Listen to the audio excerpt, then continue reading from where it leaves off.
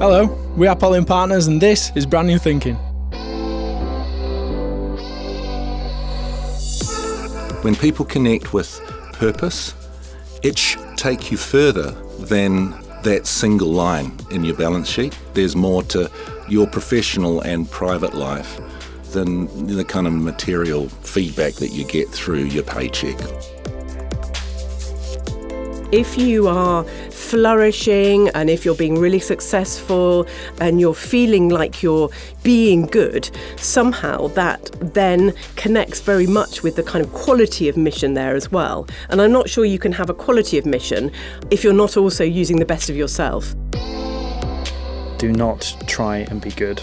Just try and be social as much as possible. And if you wanted that extra little something to make you stand out from the crowd, be social with other brands and other products. Brand New Thinking is our platform to bring people, experience, industry, colleagues and friends together to share ideas and generate fresh thinking around branding. Over the coming episodes, you'll hear us doing just that, in conversation with industry leaders from the creative and commercial worlds. As a brand consultancy, we believe our best work happens when we challenge existing ways of thinking. So for more, head to pollenpartners.com, find us on social media or search #BrandNewThinking. Enjoy the show. Okay, so we're here in the pod at White City Place for our first Brand New Thinking podcast. We thought we'd kick off with a big philosophical issue, which is the question of how to be good.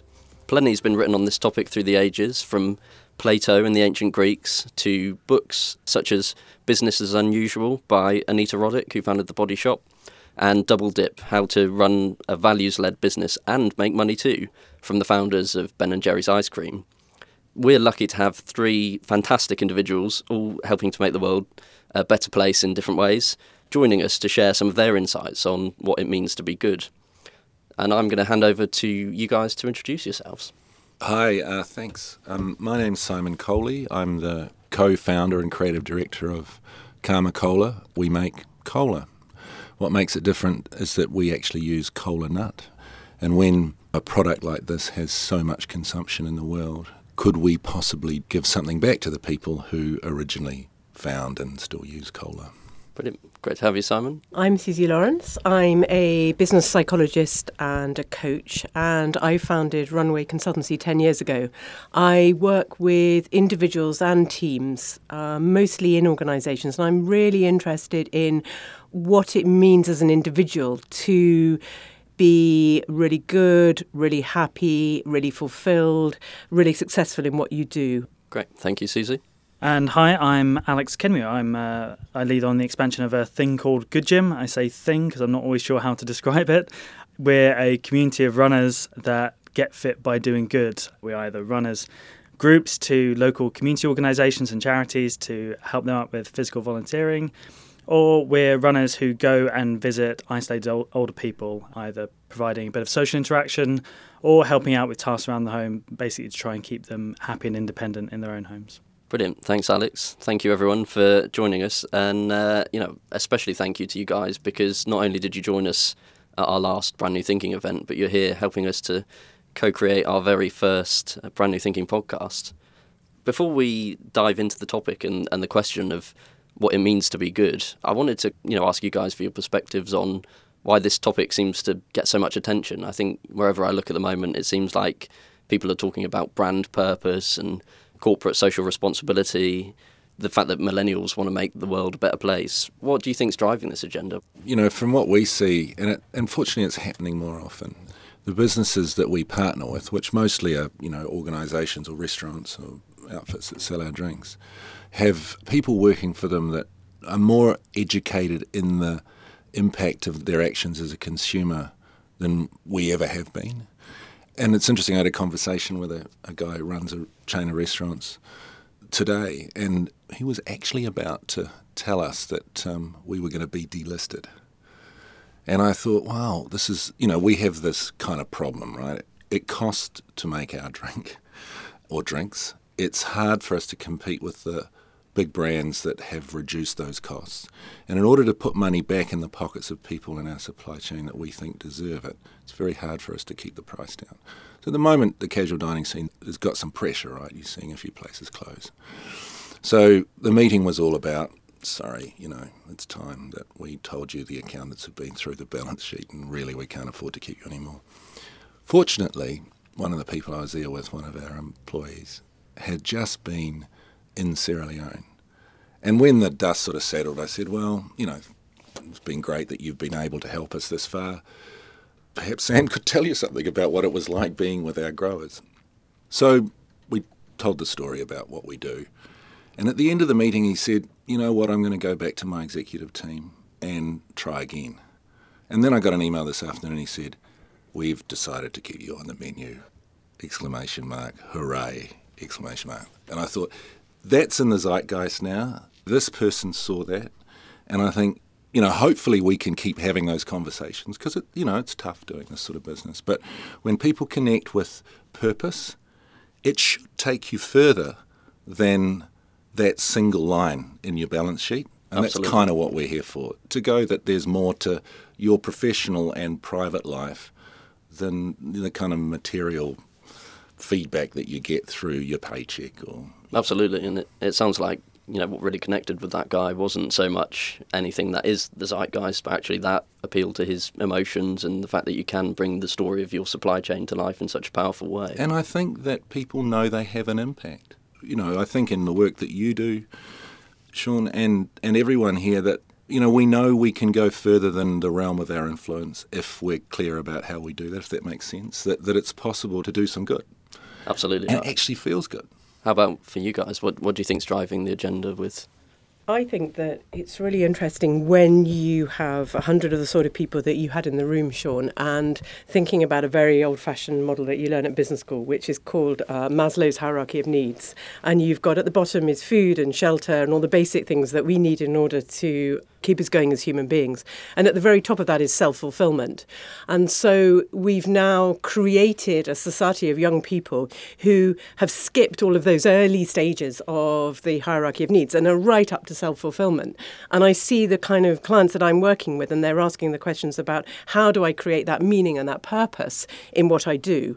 And they are using that as a decision maker to what they decide to do with their lives, much more than perhaps they would around how much money I'm going to earn, what kind of status am I going to have, recognition.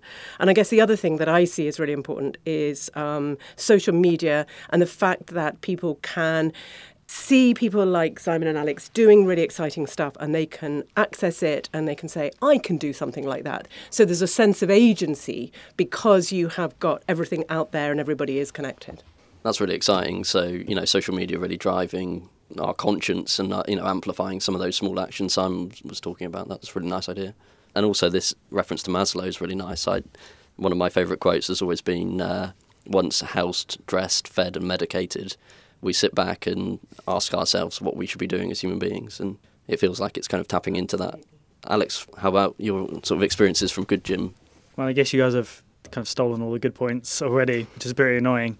But I think I'd pick up on this theme of identity, and not just from a positive angle of empowerment and agency, but actually a bit of personal crisis in a way. I don't think there's ever been a time when we've been more connected and more vulnerable. I mean, it's bizarre that we're sat in a pod with lots of windows. I don't think I've ever felt more vulnerable in my life. But really, even if I step out of it, whether I'm on Twitter, Instagram, or even if I'm not, it's easier and easier for more people to just judge me. And again, if you look at some of the debates out there, I think what I find most interesting is that question of, am I good or am I bad? I feel like things have become so polarised that actually the identity crisis of, well, I think this and I don't feel like I'm a bad person, but someone might think it is, or I didn't think this was a good thing, but people are really reacting to it. That feedback loop is so loud now, and I think that's sort of sparked this interest of something you might have taken for granted a little bit maybe in the past. People are doing a lot more soul searching and asking. Yeah, and it's kind of prodded by everyone else as well as yourself. Interesting, people talk about millennials being snowflakes, but I think that idea that there is so much more pressure on us because of the amplification of social media and everything else I think that's a really, really valid point. Absolutely. And it's a universal human sort of search for finding out whether we're good enough or not.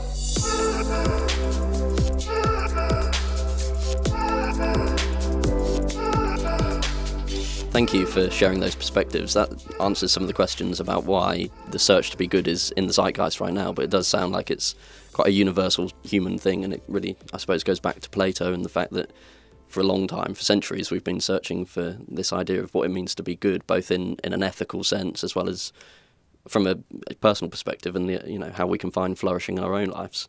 Just on that note, in one sentence, how would each of you individually define what it means to be good? If I start with you, Alex. Making choices that benefit others as well as yourself. Very nice. Susie, how about for you?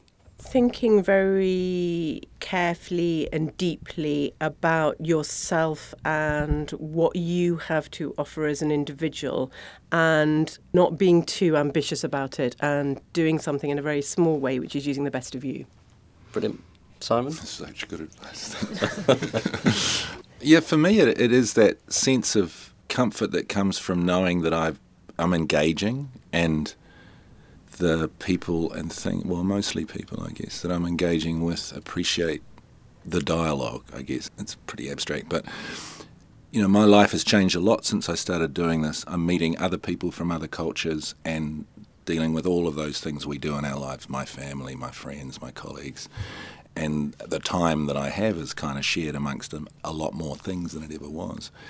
It's when I feel like something's, in a very small way, has changed for the better from those sorts of interactions that I feel good.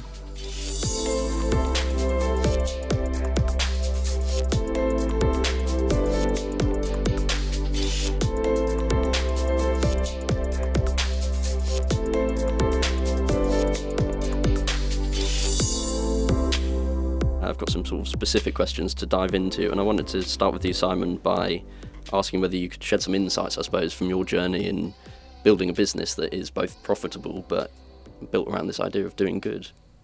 We are still challenged to be profitable. We're not as big as we'd like to be. We think that there's a certain scale where the business will have more momentum. It's not as straightforward a business model as it sounds. So, we always have the kind of operational, financial, cultural challenges that come with that when we're in a number of different countries in the world. We've built our model to work from New Zealand, in the UK, in Australia.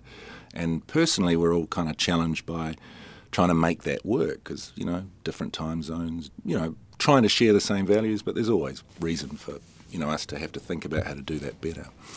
So it's not different to any other business, except we're kind of a global company without having a global budget.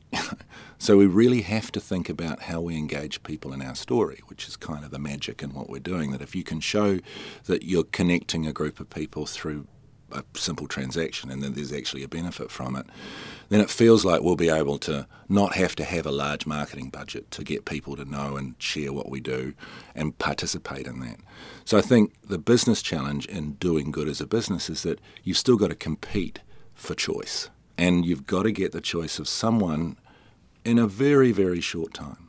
And there's kind of science around this, but it's 0.3 seconds, they reckon, on a supermarket shelf. It's probably a little bit more if you've got a bit more time to think about what you're going to drink on a menu or in a cafe or something. But it's still pretty much what you preconceive you want, not a new thing, So that's our challenge, is kind of telling a story in a short time. And I guess the great thing about the way it feels we're going is that the more people that know it, the better it gets. So we can kind of feel that movement. Absolutely. So the challenges are no different, other than, I know this is a cliche, but you really have to turn that constraint into an advantage. And I think the way to do that, and there's kind of written theory around challenger brands, is to go, we are not like these other ones. And for you who want to have some understanding of your impact as a consumer, we're happy to show you everything. So here you go. That's really powerful. I think you're not just asking people to make a choice in terms of which cola is going to taste best, but you're actually asking people to engage with the supply chain and where it's come from. And you still have to win on that. You have to taste great and you have to look good enough for someone to pick them up. But once you've got past that, then I think you've earned the right to tell them more of a story. Fantastic, yeah. I think that's a really good segue into the next question, which is how do brands earn the right to tell people what ethics are and what good looks like? Alex, at the event you touched on this theme. I wondered what your perspective was about where do brands have permission to talk about being good And what's the fine, is there a fine line there?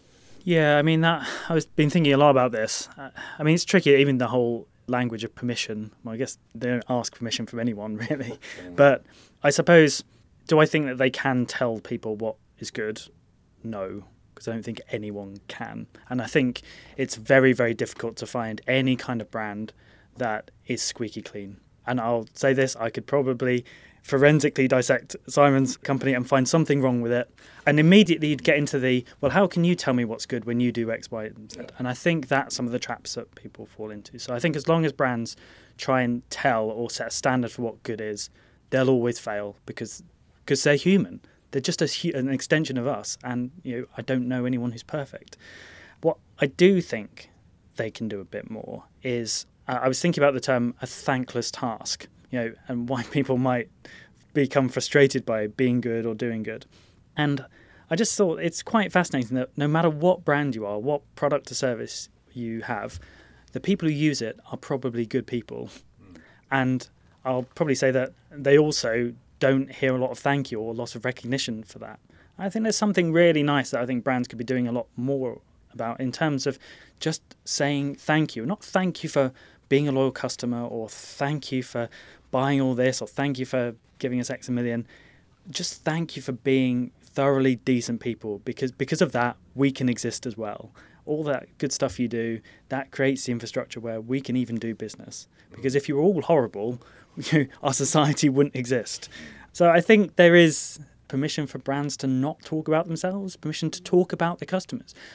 And in terms of granting that permission, as a customer, I can do that. You just have to ask. And I suppose that's the interesting interaction I'd like to see. I think that's really interesting that, that shift away from brands being there to serve themselves and to sell us stuff and bombard us with a particular lifestyle, but, actually shifting towards being more transparent, more authentic and not doing good in a sort of taking the moral high ground way, but by empowering their customers and thanking them. Absolutely. And there's tons of feedback mechanisms. Brands, companies are always listening. It's maybe listen to the stuff around it as well. Not just what did you think of this, but what do you think of things generally? How are you? What excites you? Who inspires you? That sort of thing. You can probably get tons of nice customer gossip that shapes what being good is, and just get that out there. And it sounds more like a shift from brands kind of broadcasting to actually being in much more of a dialogue. And, Simon, that goes back to what you were saying. It's not just transactions, it's not just buying something from a brand, but actually having a bit of a dialogue, having an interest in the supply chain and the provenance of that brand. And like Alex said, it's that community of people interested in what you're doing that is the measure of your success. If they're engaged and you can engage with them, you can grow. But if they don't believe you, you're a bit stuffed, really. You've got to show. That's why that whole idea of transparency, to your point, warts and all, saying we invite you to kind of participate in this because we need your guidance as much as we can help you, Absolutely. And to think about Good Gym and why I think it works is the community aspect, and that there is actually very little we can do to control that. In fact, a lot of the time we've created this thing and we're reacting around it, and how do we respond to what they're... knowing that you can be the catalyst of that trust and let them go with it. After your talk, I talked to one of the people that work with us who's been doing your thing at Good Gym, and it was fantastic. Just knowing that he'd gone out and done some running and been to see some people and felt that he could do that he got involved with other people and encouraged them to. I thought, well, it is really glue amongst a community, because it's not just beneficial to the person you think is benefiting from the service. It's beneficial to the person who thinks they're giving.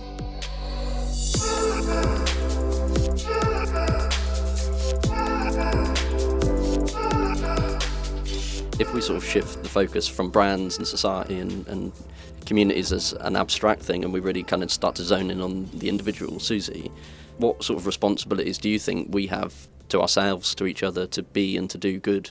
Yeah, it's interesting, and it's interesting picking up on what the two of you have said, because actually what is a community made up of? It's a group of individuals. So, and it's interesting that you asked the question, Sean, in terms of responsibilities, because as soon as I see the word responsibilities, I think of those old-fashioned job specs with duties and responsibilities, and it makes me feel like a child.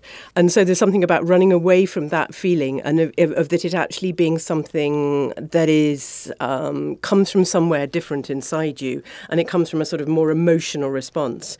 And I think as soon as you understand that emotional response, you then become very much more involved in what you're doing, and it becomes a sort of feedback loop. And I guess, Alex, if you talked about it, is that it's just so powerful, and that feeling of doing something which is super meaningful is more powerful. And I think there's masses and massive evidence that actually, in terms of actually happiness and fulfillment, giving back and engaging is far more powerful than all sorts of things, and absolutely, definitely earning a vast bunch of pound notes. Because if we think about an individual, in order to be good, we've actually got to be using the best of ourselves. So I've been working at an organisation this afternoon talking about purpose, and it is an organisation which has a strong quality of mission. But I wonder whether actually having a quality of mission is enough for an individual. I wonder whether it's got to be using the best of yourself. So I think in order to be able to do good, you have to have actually reflected and said, okay, what it is about me, how does my brain work? How do I build relationships? What do I do really well? What sabotages me? And in which case, then, how do I connect that with something that is meaningful? I'm interested to probe a little bit deeper on this idea of quality of mission and the personal why. I guess for those of us who are plagued with existential dread over, what our purpose is and where we can find that, could you shed a bit more insight about how you find and get in touch with your personal why? I think it's a very gradual thing. I don't know what everyone else thinks here, but I think that when you start off and you are in your early 20s, you need to do stuff. And I think it was Steve Jobs at that famous Cornell speech that he gave, where he talks about doing random things throughout your life, and then you begin to connect the dots and you begin to see some kind of themes. And through those themes, you begin to understand a little bit about what excites you and what you do really, really well. And I think from that, then you have very accidental things that happen to you along the way. And then you think, that's where I can make a difference. And I guess for me, I don't know, a great example is perhaps working with people who are addressing educational disadvantage and thinking about, okay, so how as an individual do I address this issue? And for some people that might be on a one-to-one in a classroom, but for other people it might be working in the Department of Education, changing policy. So it's about actually that connection and that reflection and that time and then that sharing of ideas. And then it's totally random things that happen to you.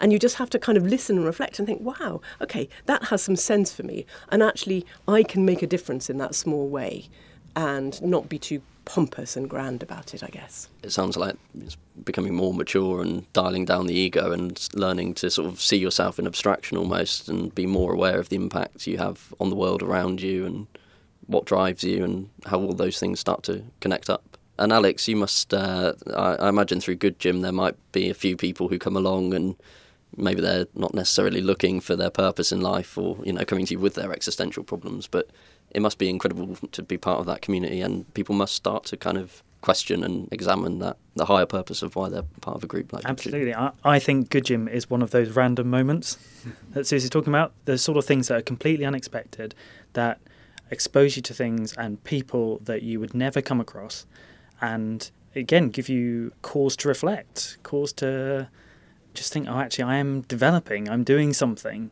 And whether it's someone who's come along just for one run or someone who's come along for loads or someone who's just moved on, I just know that Good Gym has had an impact.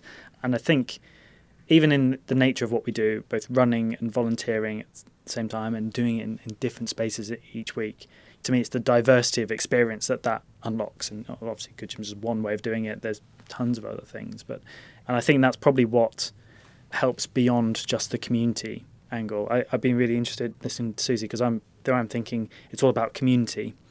But then I also think, well, if I'd stayed at home in my hometown and just got a job there and stayed in my own village, would I be the same person I am today? Well, absolutely not. I might still make good choices. I might do good things, but I'd probably also carry a lot of prejudices from that community as well, because I haven't tried anything different to challenge that. You wouldn't be as good as you've become. Yeah.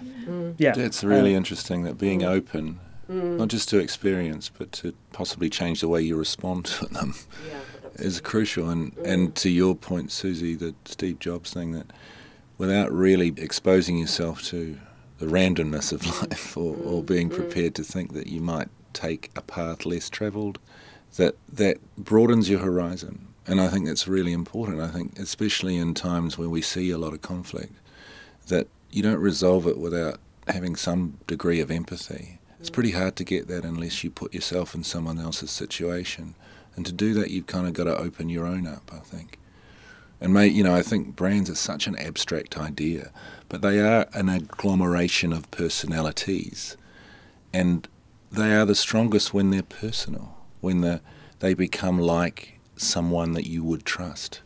And there's a lot of science around that in your game, Sean, where you're trying to articulate that in a way that it can include a lot of people, that you can create some form of codifying it so that lots of people can speak as a brand. Absolutely. But for us, I think the real challenge now is to be able to have a sort of personal relationship with a lot of people, and in a very short time, or at least allow them to participate in something. Because the thing about ours is pretty simple. Karma is good and bad. You get a choice. Soft drinks aren't great for you, but they can do some good. So why not drink a good one? And we've got to get that across.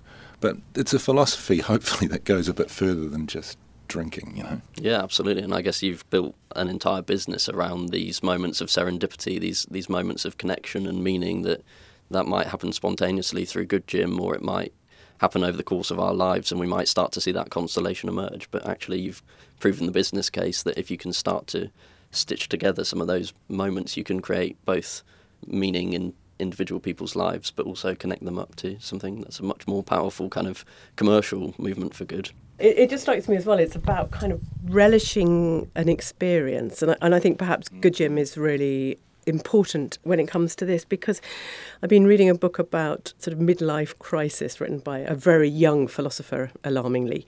And he talks about telic goals and how we spend our life just setting our goals for ourselves. And I think perhaps when we saw those 100 people in their room, they're kind of saying, actually, I want to stop just aiming for the next thing. And actually, I want to experience something, and I want to stop and I want to ask myself what that means. And I think part of giving people the chance to do good, it gives them that time to do something a little bit differently. And I'm wondering how you can create the same thing within a brand where you're just getting people to stop and reflect and to think and to experience, rather than just to want to get to the next thing. Sort of move towards mindful marketing.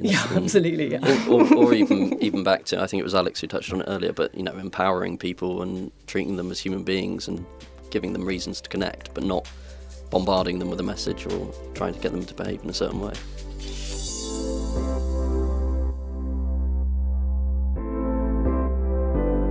If we tried to bring this quite abstract, quite big concept of what it means to be good, and as I said, the slightly nebulous language of being good, if we tried to bring that down to earth a little bit more, and actually we banned the word good and we said, what's it all about? If I'm a CEO or a founder listening to this and thinking, I want to do good through my brand, through my business, through the relationships I hold and the experiences I deliver, how can brands do good in a very practical sort of way for you guys?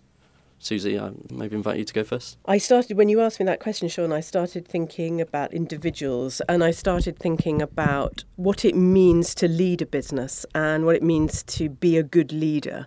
And I think so much of that is recognising and listening to the people that you work with. And that sounds really fluffy, but it happens so little. And the number of times people say to me, I just wish my manager would say thank you, or would value me, or would listen to me and actually listen to what I want. So I guess there's something interesting there about how do you take that into what brands might want to do. And so that is about actually maybe going on to your earlier point, Sean, about really listening and treating your client as an adult.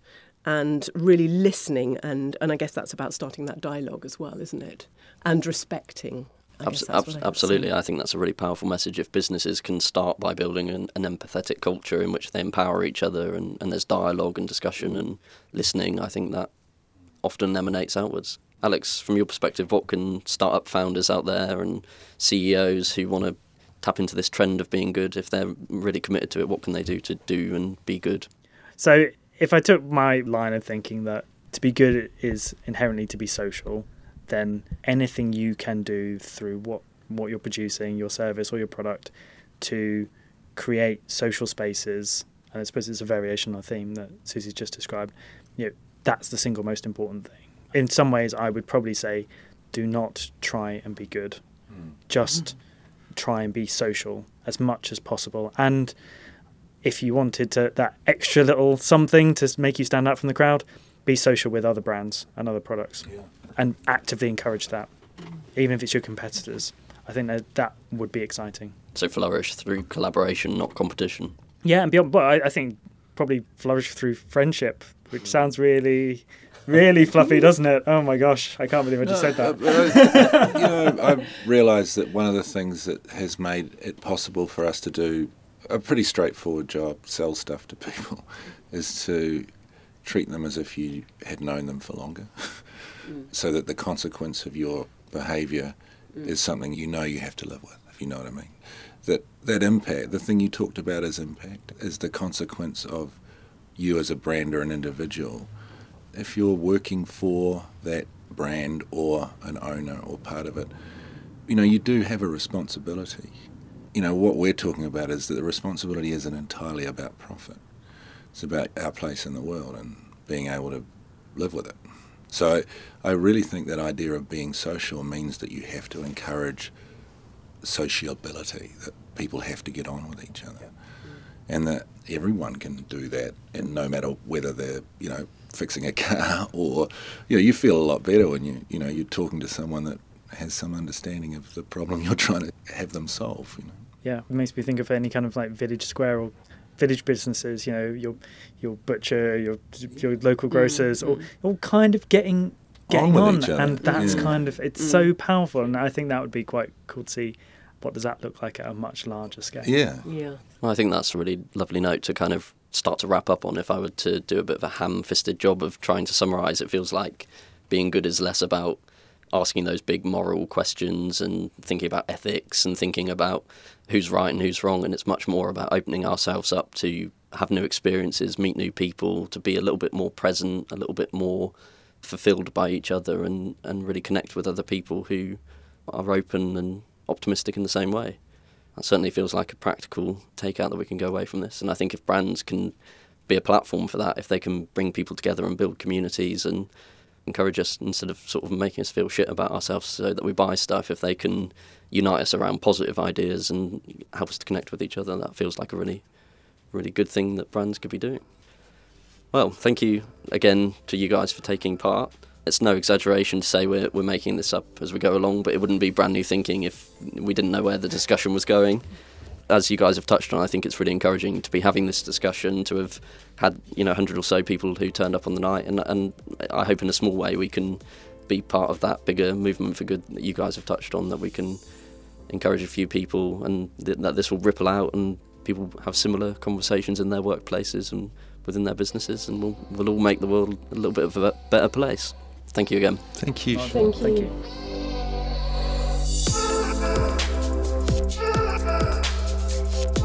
This episode of Brand New Thinking was recorded in the pod at White City Place.